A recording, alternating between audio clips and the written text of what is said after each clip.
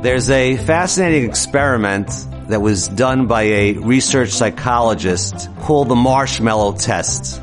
They experimented with about 50 young children around the age of 5, and they put them in a room alone with a video on, and they placed a marshmallow on the table.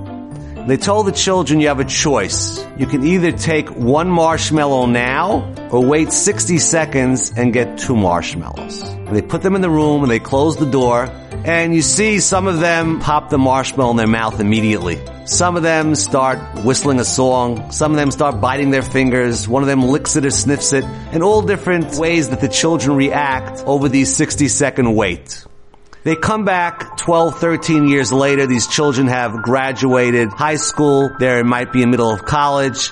And they find that, lo and behold, the children that waited the 60 seconds and were able to delay their immediate gratification were more successful in life. They had higher SAT scores. They got into better colleges. And the children that popped the marshmallow into their mouth immediately and wanted to have immediate gratification, these are the ones that were not successful.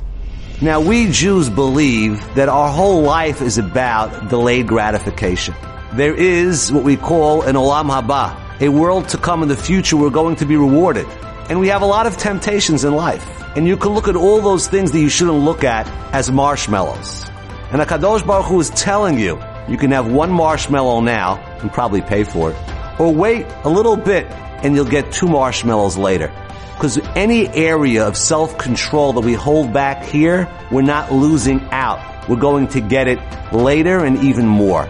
So therefore, every time you control yourself, tell yourself, A, I'm getting 2 marshmallows later.